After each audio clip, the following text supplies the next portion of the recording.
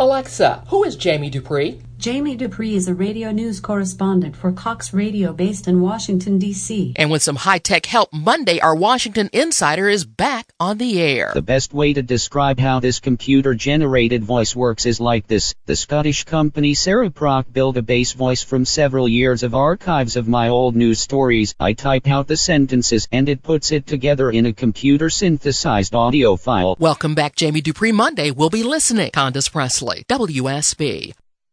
No one knows why I lost my voice in 2016. I got sick on a vacation with my family, and it just started to go away. Doctors say Jamie has a rare neurological disorder with an unknown solution, but he's talking again with a little help from technology. A Scottish company, using his old recordings, built a computer-synthesized voice. Now he types and presses play. The difficult part is not about radio. It is about not being able to talk to my family, my wife, my kids, my dad, my friends. That's been the worst part by far. Jamie hopes that one day he will be back with his original voice. Candace Presley, WSB.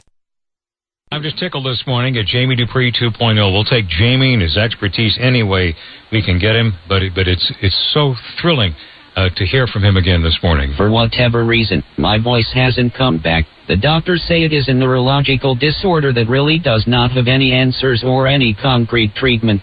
I want to thank everyone who has sent words of encouragement over the past 2 years. I wish that my regular voice was back, but this is what I sound like right now. I am able to get out a little. So what it means is this: my computer-generated synthesized voice is the best option I have to get back on the radio, but I would certainly like my old voice to return some way, somehow. We'll keep praying for that.